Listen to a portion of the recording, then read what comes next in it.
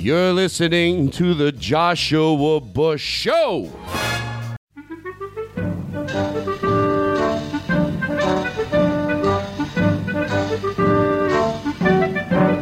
What am I doing back here? You don't remember, huh?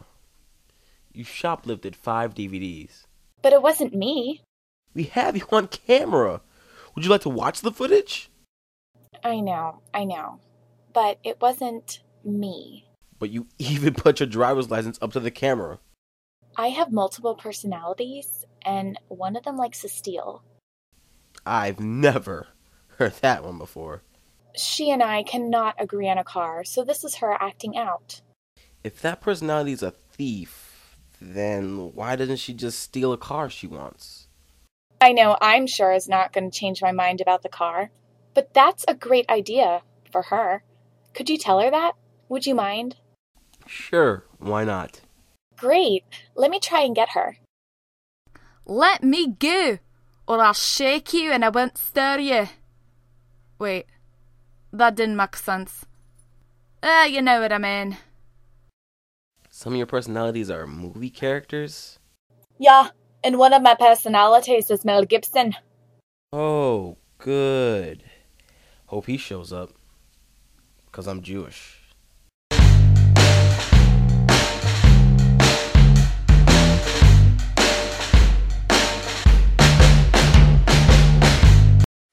Okay, class, here's a writing prompt for you.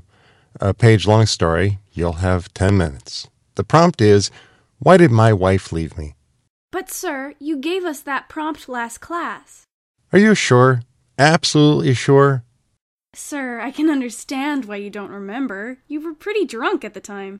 That sounds like me. Well, I guess I better come up with a different writing prompt. Okay, class, here's your writing prompt. Why am I attracted to my students?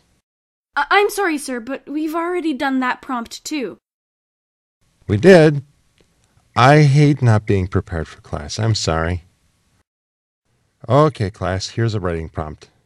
Is there a woman out there who would agree to marry me and who would also be cool with my sleeping with my students? Sir? What?